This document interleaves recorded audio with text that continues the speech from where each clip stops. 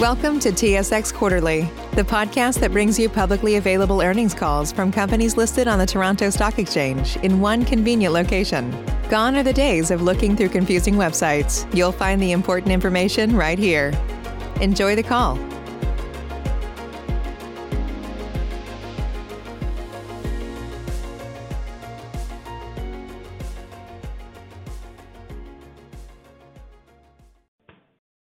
Good morning. My name is Sylvie and I will be your conference operator today.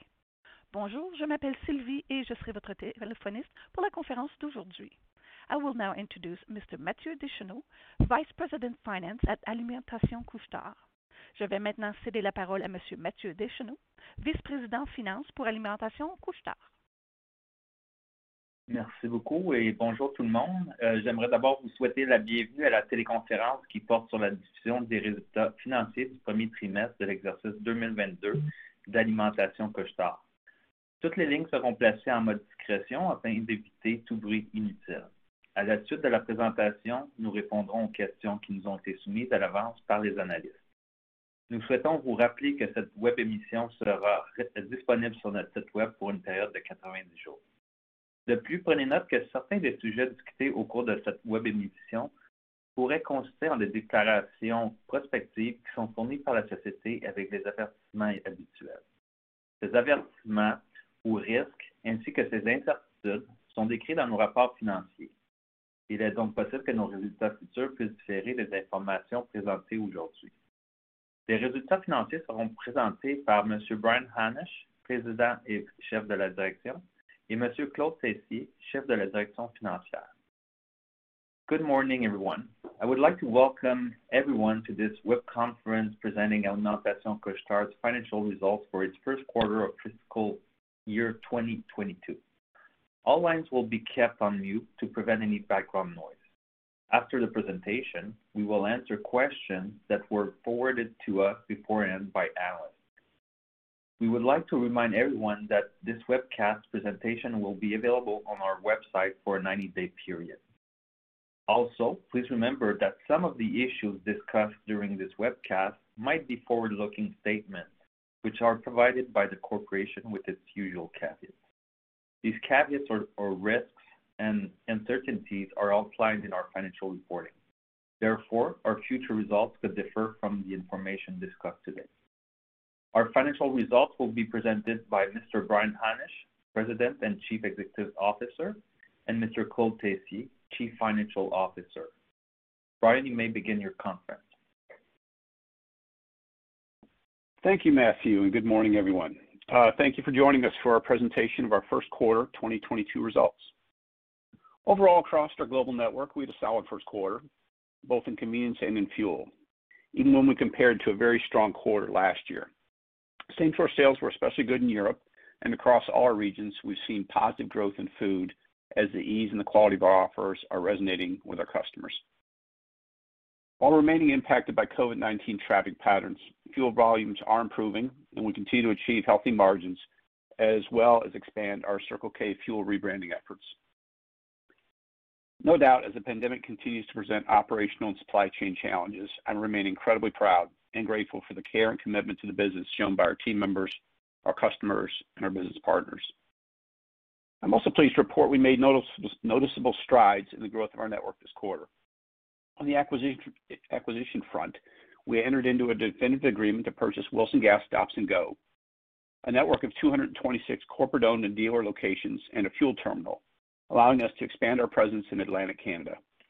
This transaction is expected to close in the first half of 2022 calendar, and we're excited to welcome many of these strong sites and dedicated team members to the Couche-Tard family. We also announced a binding agreement to acquire 35 sites currently operated under the Porter's brand, predominantly in Oregon and Washington. These fuel and convenience assets are high-quality locations and have a track record of growth and a network of experienced employees. On the network optimization front, we completed the divestment of older locations, primarily in the U.S. Midwest and the South, and we've added 30 new build stores to our portfolio, which better support our organic platforms and brand promise. Growing the size and scale of the network is essential to our strategic ambition. As always, we remain disciplined in our approach to create value for our shareholders. Before moving to the results of the quarter, I want to take a moment to address the recent rise in COVID cases, especially the Delta variant. During much of the quarter, I was optimistic that we were seeing the waning days of the pandemic. Yet now, we're once again carefully watching the spread of the virus and again reinforcing health and safety measures in our stores, as well as promoting vaccinations to protect our team members and our customers. This renewed situation, as I mentioned, continues to impact our supply chain as it is doing so across the retail landscape. It has also put a greater pressure on the labor situation, particularly in the United States, which is the most difficult labor market I've ever seen in my career.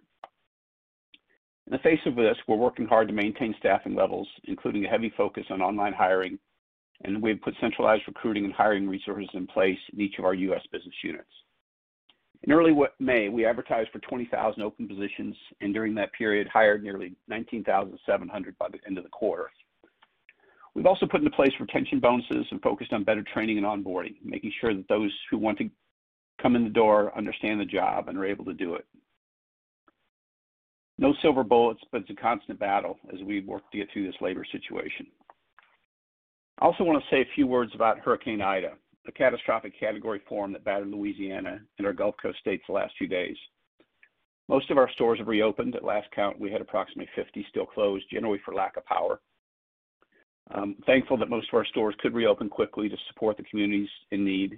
And currently, we're confirming the safety of all of our team members and assessing damage to those locations that we've not been able to reopen. Given the magnitude of the storm, it could have been much worse for so many.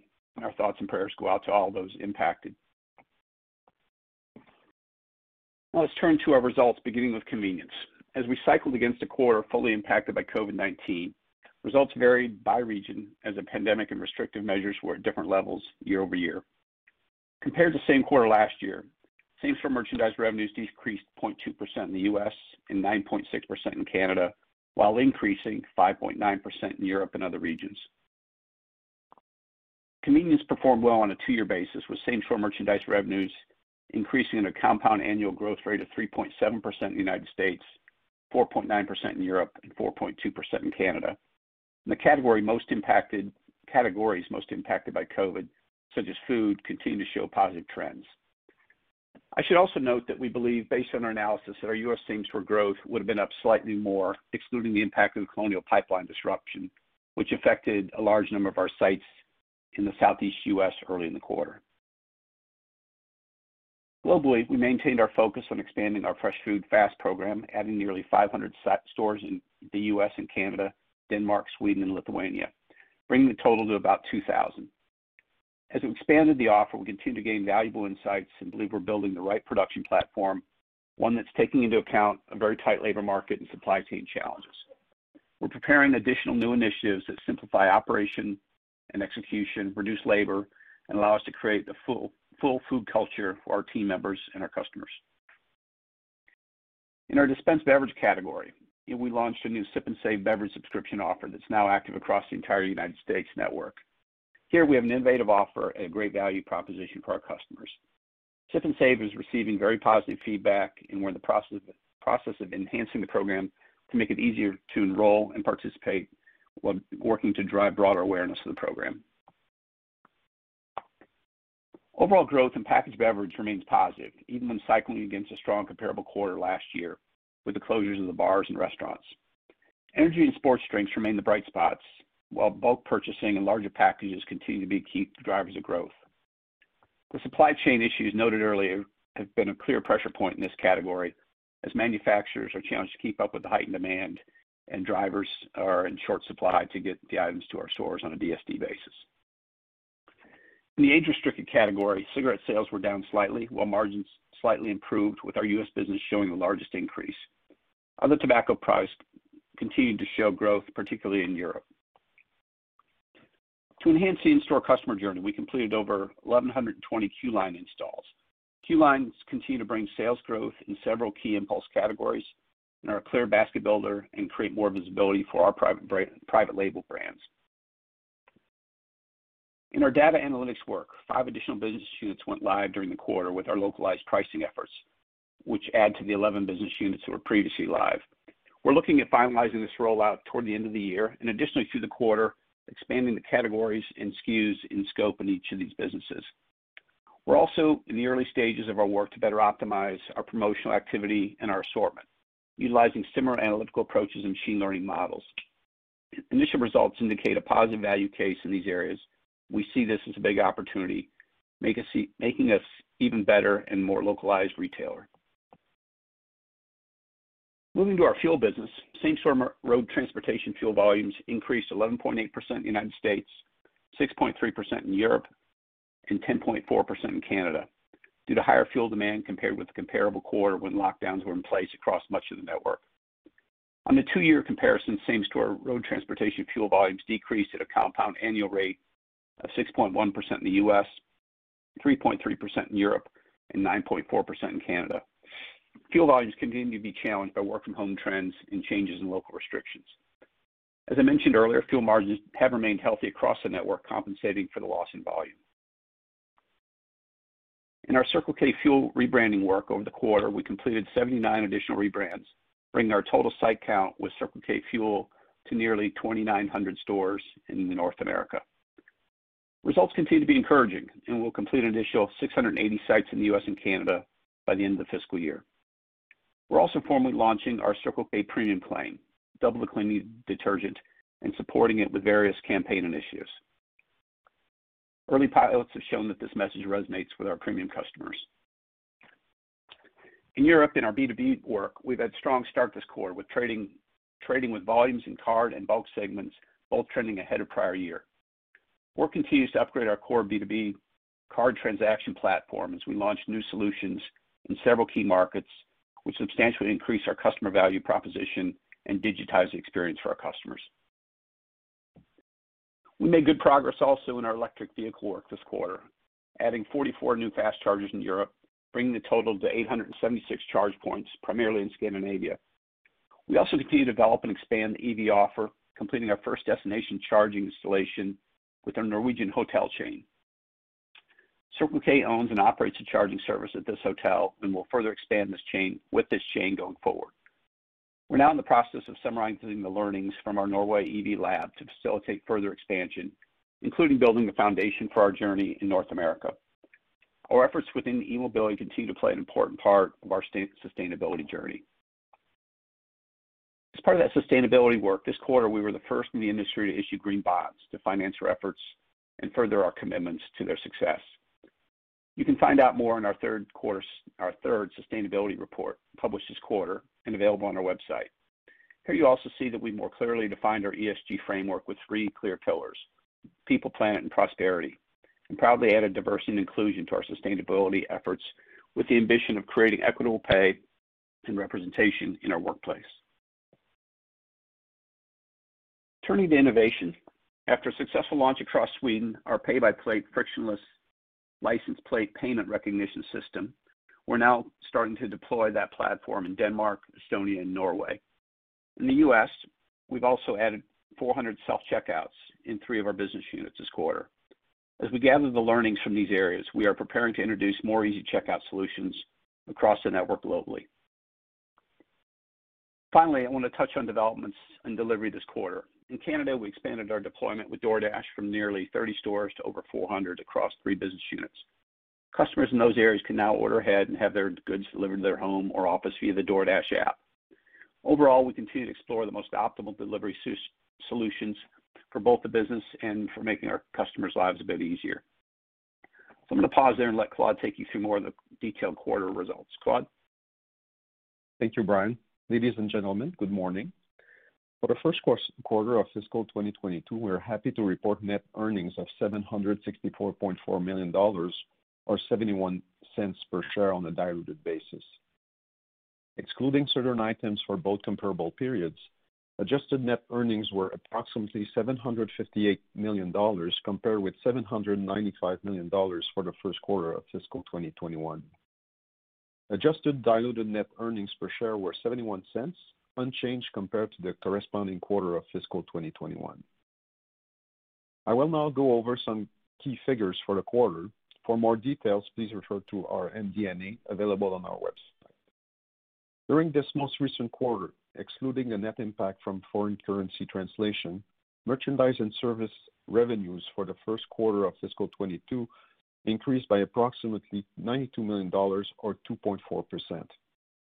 This increase is primarily attributable to the contribution from acquisitions, which amounted to approximately $154 million, partly offset by a decline in same-store merchandise revenues in North America as they compare against a very strong quarter last year. On a two-year basis, same-store merchandise revenues increased at a solid compound annual rate of 3.7% in the United States, 4.9% in Europe, and 4.2% in Canada. For the first quarter of fiscal 2022, excluding the net impact from foreign currency translation, merchandise and service gross profit increased by approximately $39 million or 2.9%, mainly attributable to the contribution from acquisitions, which amounted to approximately $45 million. Our gross margin decreased by 0.1% in the United States to 34.2%, but excluding the accelerated recognition of deferred credit in the prior quarter, our gross margin in the United States would have increased by 0.8%, favorably impacted by change in product mix and pricing initiatives. Our gross margin decreased by 2.2% in Europe and other regions to 38.4%, mainly due to the integration of Circle K Hong Kong, which has a different product mix from our European operations. Excluding Circle K Hong Kong, our gross margins in Europe and other regions would have been 41.8%, an improvement from 40.6% during the first fiscal quarter last year, impacted by favorable change in product mix. In Canada, our gross margin increased by 1.2% to 32.3%, also impacted by favorable changes in product mix. We now move on to the fuel side of our business. In the first quarter of fiscal 2022, our road transportation fuel gross margin was 36.75 cents per gallon in the United States, a decrease of 4.55 cents per gallon, and US 10.32 cents per liter in Europe, a decrease of 19 cents per liter, 0.19 cents per liter, mainly driven by the unusual higher margins in the comparative quarter. In Canada, it was at 10.92 Canadian cents per liter, an increase of 0.67 Canadian cents per liter. Fuel margins remain healthy, driven by favorable market conditions, procurement initiative, and fuel rebranding. For the first quarter of fiscal 2022, normalized operating expenses increased by 3.5%, driven by an increased level of marketing activities and other discretionary expenses, which were significantly reduced in the prior year quarter due to the beginning of the pandemic, as well as by normal inflation, higher labor costs from minimum wage increase, and pressure from low employment rate in certain regions, and incremental investments in our stores to support our strategic initiatives. This increase was partly offset by lower COVID-19 related expenses compared to the corresponding quarter of the previous fiscal year. On a two-year basis, we maintain our strong cost discipline as demonstrated by a compounded annual growth rate of only 1.2% in normalized expenses. Excluding specific items described in more detail in our MD&A, the adjusted EBITDA for the first quarter of fiscal 2022 decreased by $1.1 million or 0.1% compared with the corresponding quarter of the previous fiscal year, mainly due to the lower road transportation fuel gross margins and expenses.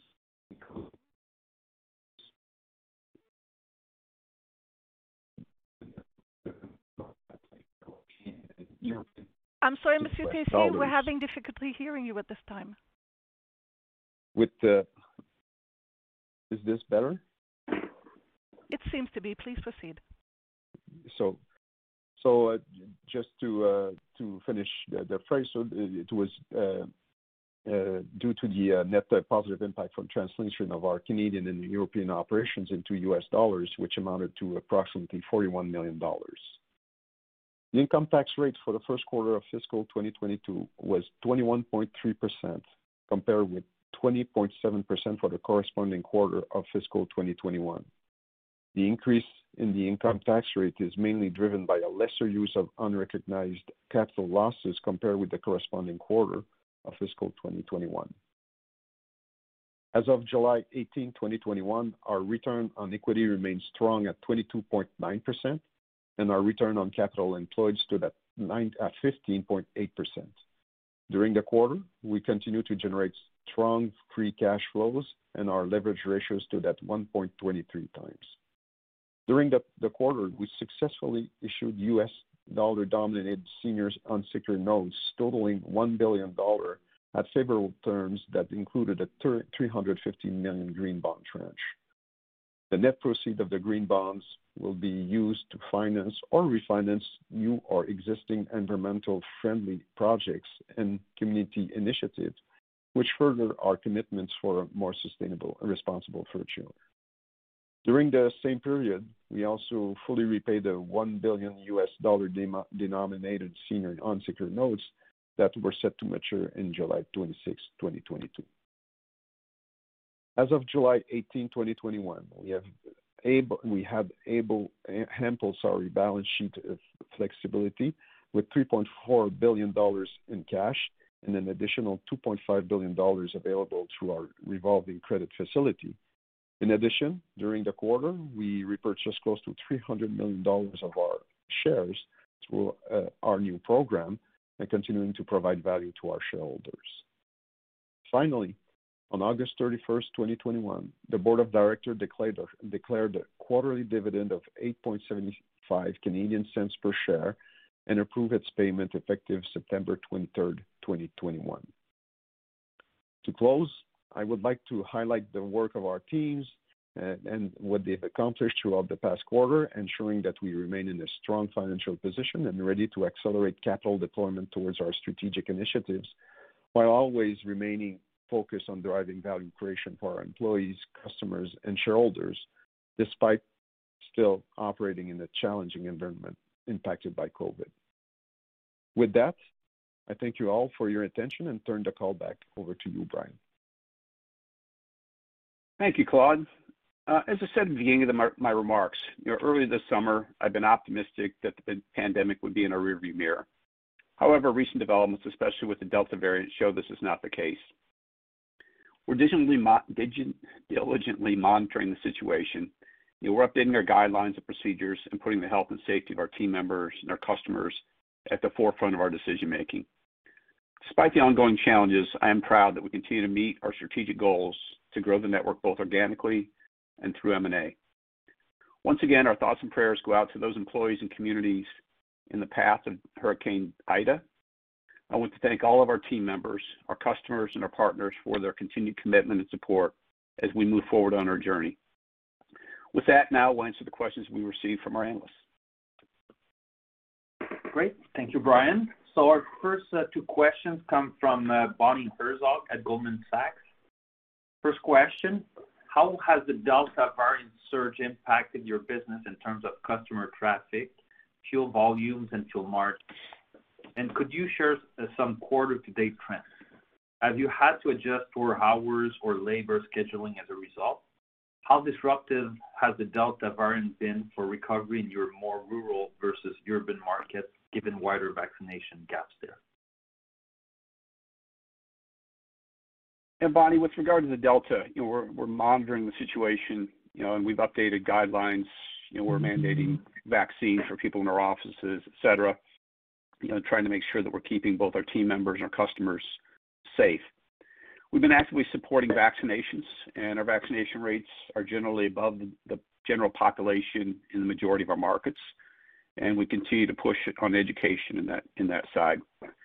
Our stores continue to be open, but the Delta is magnified an already difficult staffing environment. This has been particularly acute in the southern U.S., think Texas, Florida, the Carolinas. And really for the first time, we've really seen supply chain challenges across those markets most affected by COVID.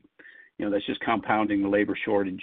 So particularly our DSD vendors, getting deliveries, on time or at all in some cases has been a challenge. So, our out of stocks have been, higher than certainly we'd like to see them. And I'd say that, the Delta surge is clearly also going to delay many employers' return to work plans. We've seen a lot delaying, into January. So that morning day part, which continues to be the weakest part of a recovery trend, is likely to be pushed into the fall. Thank you. So the second question, can you give us an update on cost inflation pressures you're seeing and the impact on consumer demand, especially as government stimulus funds dry up in the U.S.? Are you still able to effectively pass on material cost increases to consumers without significant impact on demand at your stores? Yeah, we've seen cost increases across, literally every single category, and quite honestly, I expect more to come. To date, we've been able to pass along those costs into our retails while maintaining unit volume and margin dollars. We strive to continue to provide customers value through smart multi-pack pricing, offering larger pack sizes, and working with our vendors to provide exclusive, innovative product values with the use of our scale. Based on supplier information, it looks like we continue to perform well versus our peers. And as you can see in the quarter, our margins have remained very solid. We are also seeing pressure on the cost side, particularly with wages and costs increasing on the construction side for new sites and remodels. Prior to these pressures, we had activated a large number of cost-saving initiatives across our value chain, and we believe we can mitigate a big part of these pressures in the coming quarters. Our next two questions come from Irene Nattel at RBC Capital Markets. Can you share any reaction or commentary with respect to the disclosure that the Federal Trade Commission intends to take a closer look at fuel margins and trends, and particularly at transaction and implications on fuel profitability? Yeah, Irene, I'd say we operate in one of the most fragmented and competitive industries in the world. It's the only industry I can think of that we put our prices on big signs at the street. The price increases referenced in these articles or releases can almost be entirely explained by increases in underlying product costs. And margins that we see in the U.S. are in line or lower than what we see in other markets around the world. So, I think that's just part of normal up and down of prices driven by product costs. In regard to M&A, I think there was a recent transaction that got the attention of the government. Despite our size in the U.S., we still have single-digit market share, and we believe we have a lot of room to grow in the U.S. So we'll strive to be collaborative with the FTC and any other parties in any transactions that we do in the future. Same-store sales looked quite good, as you noted in your remarks. Can you give us more color around category and regional performance, particularly where reopening is further along? And related to that, how you see normalization of day part traffic and demand, particularly in food? Irene, we've seen positive growth in food service categories, including dispensed beverages. A lot of those programs were closed or really impaired during COVID last year. So good recovery, but still below pre-COVID levels. Overall growth in packaged beverages has remained positive, even when cycling against the strong comps last year, and despite some of the challenges we have in the supply chain. Within that, energy and sport drinks remain the brightest spots. And large package purchasing has also continued to be a key driver of growth despite more openings in other channels. Traffic patterns are improving. However, we remain cautious that with the Delta variant of COVID now impacting many of our markets in the U.S., Canada and Europe are not experiencing the same pressures so far.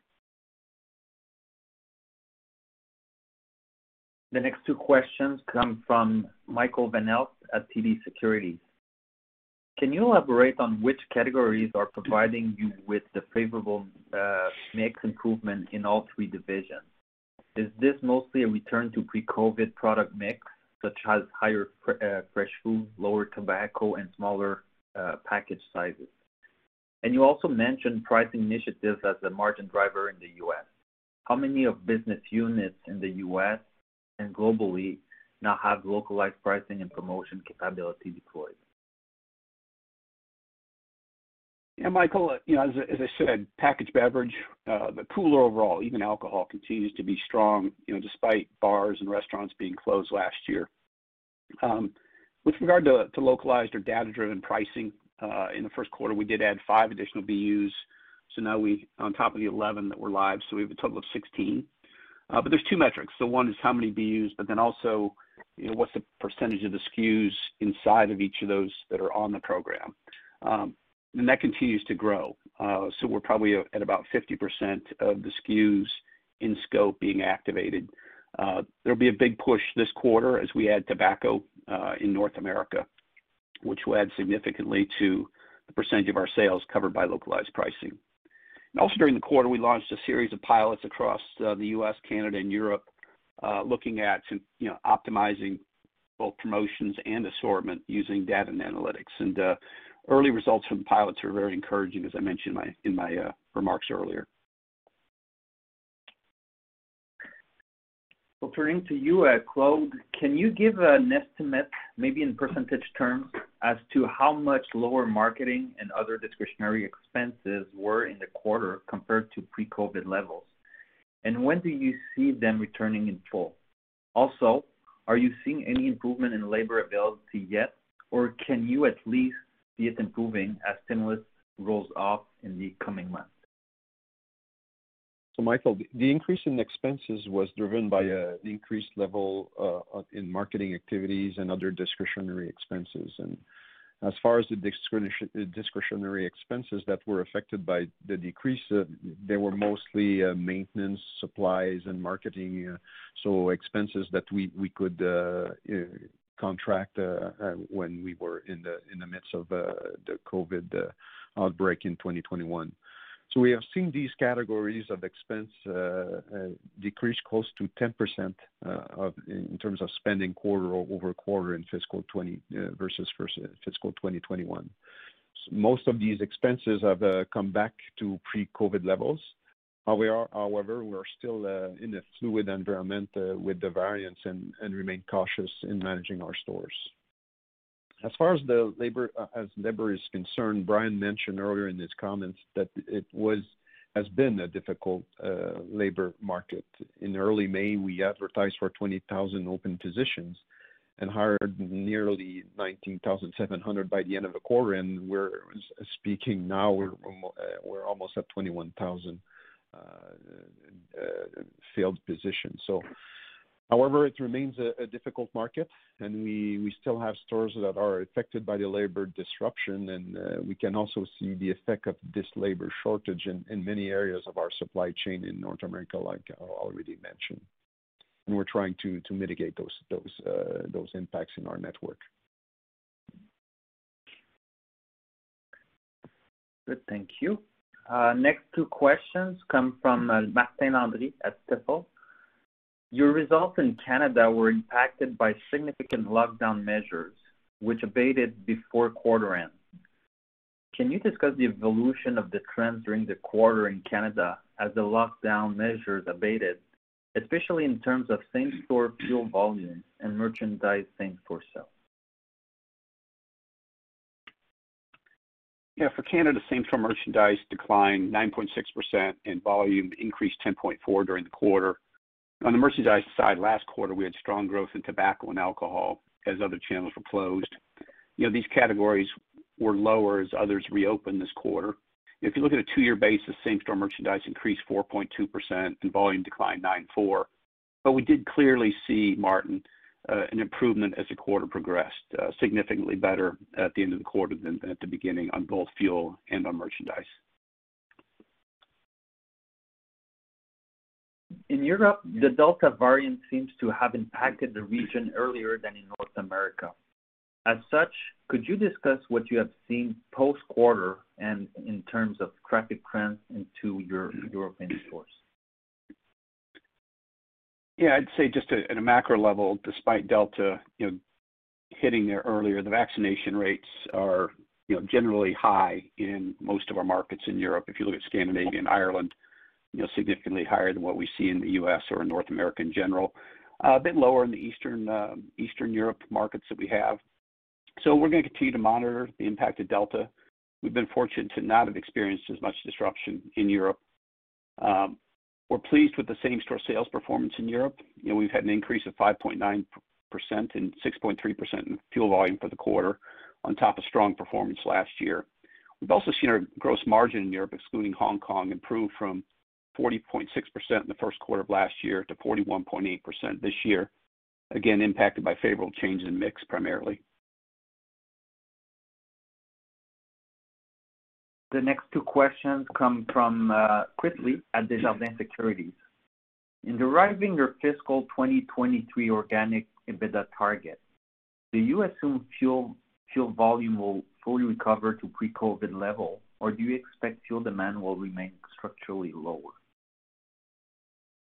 So, Chris, well, we're currently cautious because of the possible impact from the Delta variant of COVID. We do believe volumes post-COVID should mostly recover to pre-COVID levels. So as we look and in reference to our 2023 EBITDA, so as we look at our targets, we expect that it will come from a combination of fuel margin and volume, so driven by some of the fuel initiatives that we've been outlined in our last Investor Day. So that's where we stand as far as our expected fuel volumes and our margins. Chris's second question. Do you see any attractive M&A opportunities within the B2B fuel market, and is M&A part of the growth strategy in North America? You know, Chris, the B2B business is a hugely important part of our European business, and we've seen it hold up very well during COVID. You know, in the U.S. or in North America in general, I'd call it an early stage development yet. We've got some pockets of strength. You know, the key enabler for us to grow to B2B in North America is growing our Circle K fuel brand and having a consistent value proposition for those customers in our key markets. You know, if you think historically how we built the company, you know, we had a myriad of supplier brands and a lot of great brands, but very difficult to provide a clear value proposition with multiple brands out there. So as we continue that rebranding effort, you'll see us double down on our B2B efforts in North America. In terms of M&A, you know, we're really not focused on M&A as part of this growth journey in B2B. I wouldn't take it off the table, but right now we're again focused on, you know, making sure we have a clear value proposition for these B2B drivers.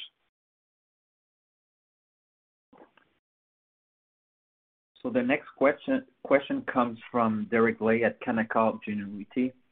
Given your healthy balance sheet, how do you think about capital allocation in the absence of any larger acquisition? Should we expect Couche-Tard to remain active with its share buyback?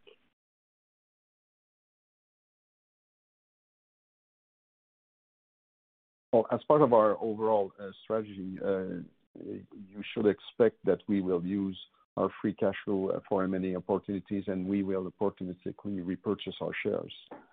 Our policy has not changed, and we will look into opportunistic buybacks as long as the leverage ratio is below 2.25 times.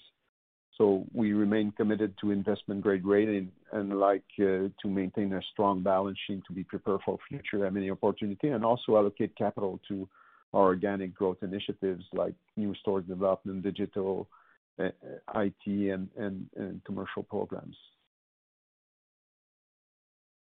Thank you. The next question comes from Graham Kreindler at 8 Capital. The company has recently announced a number of tuck-in acquisitions like Wilson's and Porter's. Can you please discuss how these transactions fit within the company's larger M&A strategy? Can we expect additional transactions of this size moving forward? What does the current valuation landscape for larger targets look like? Yeah, Graham, we're going to continue to look for opportunities of various sizes that include quality stores and talent with the infrastructure, the bones, if you will, to enable us to deliver our key programs to our customers. With these two recently announced transactions, we're acquiring strong fuel and convenience assets in the Pacific Northwest and Atlantic Canada, and both great fits for us.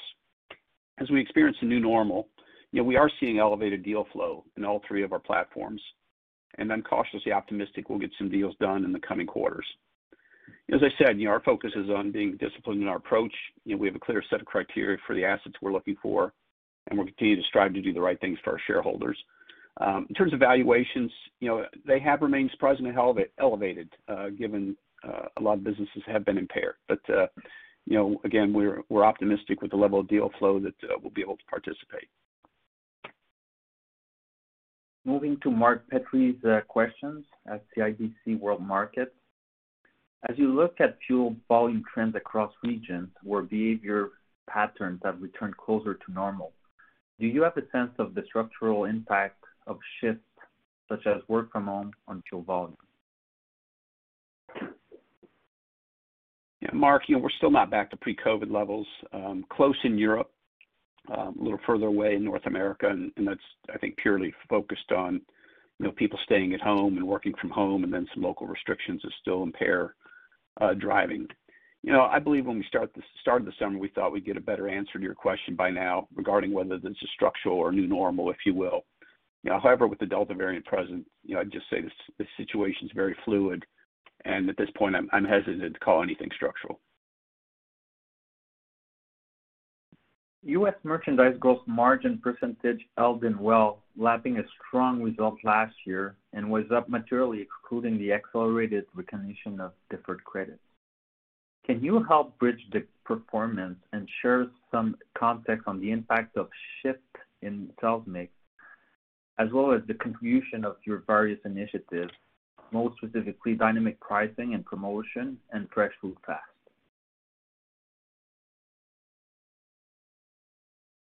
Yeah, Mark, we did see strong performance during the quarter. I would say the primary driver was mix. I would say we have a new partnership with RAI in the U.S. that's enabled us to be more consistently price competitive with their products while providing us with a better margin.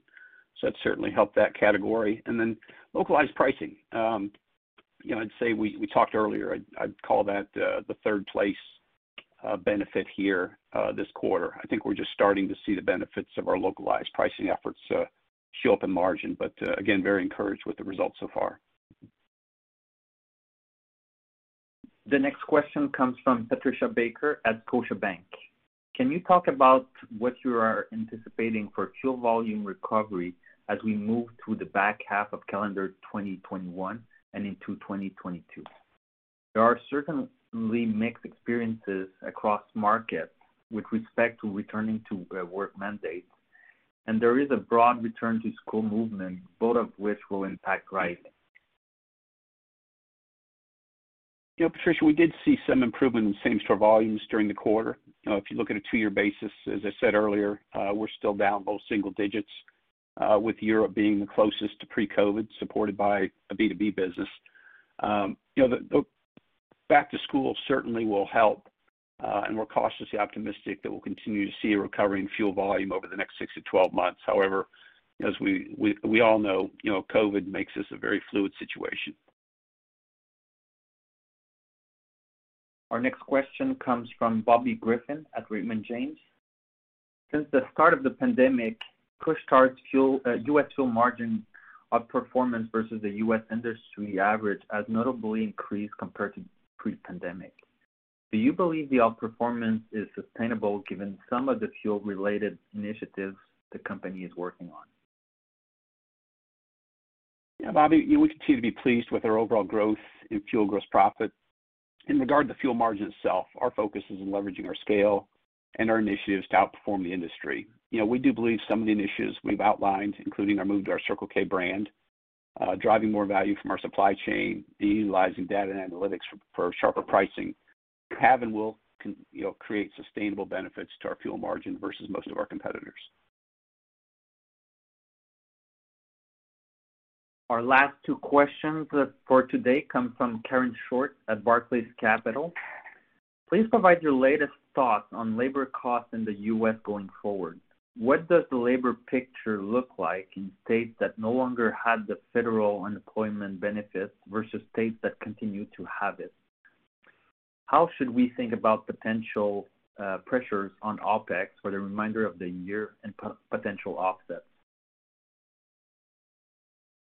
So Karen, again, as Brian mentioned, it has been a very difficult labor market. So, however, We're working hard to maintain staffing levels, including a heavy focus on online hiring and online visibility, and I've put the centralized recruiting and hiring resources in place in each of our U.S. business units.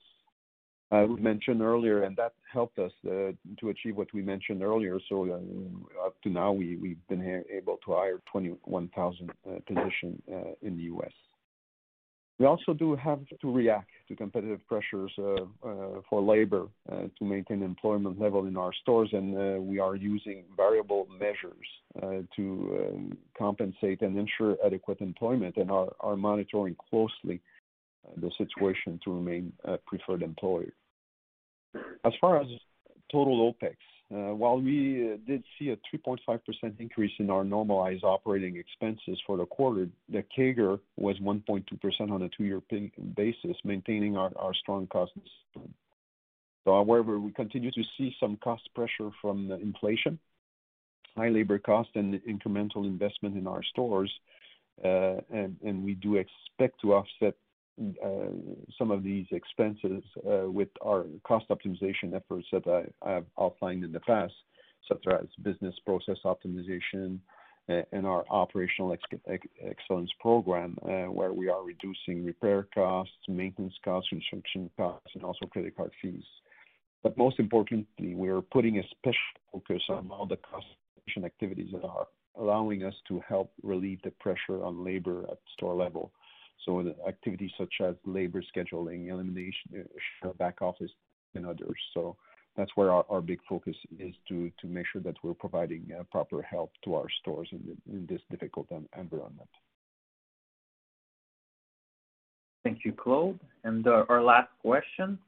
We have seen several e-commerce immediacy retailers such as GoPuff, Gorillas, Dashmart, etc. pop up in urban markets with delivery times below 30 minutes of C-store type products.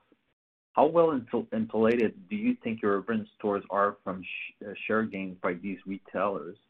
And how are you thinking about ongoing development of your own delivery capabilities in light of what appears to be more competition in these dense markets? Yeah, I'd say, we have relatively small urban presence. That said, we sell time to people, and as other people find ways to become convenient to customers, whether it's our SKUs or more broadly, we're committed to understanding it. In terms of what we're doing today, we continue to look at the overall e-commerce landscape and expand and understand home delivery in our network, as we talked about earlier. At the same time, we are watching the emergence of quick commerce in the urban markets in Europe and the U.S., like the grill, as you mentioned. There's a lot of VC money in the space fueling these expansions. We're closely watching the ability to be profitable, and we'll continue to study it and stay close. In terms of outside of urban, it seems clear on the surface these same delivery windows, which can be 10 minutes and less, are not economic in less dense markets. But again, this is early, and we're committed to watching and watching it closely. And our mission is to provide our customers what they want, when they want it, where they want it, and we'll to participate as we see fit.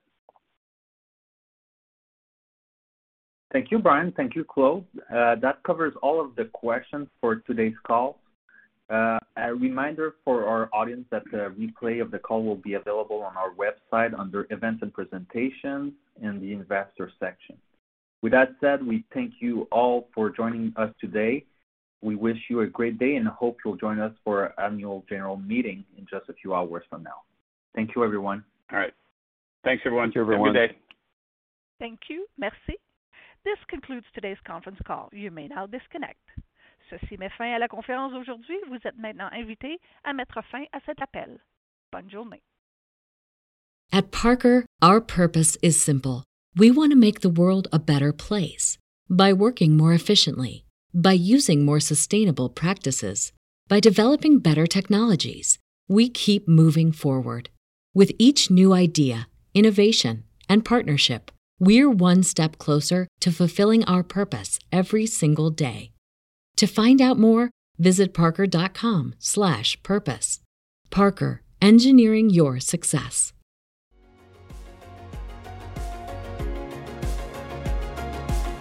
Thank you for listening to TSX Quarterly. If you enjoyed the cast, remember to leave a good rating. And remember, for any additional inquiries, please consult the company's investor relations section on their website. See you next time.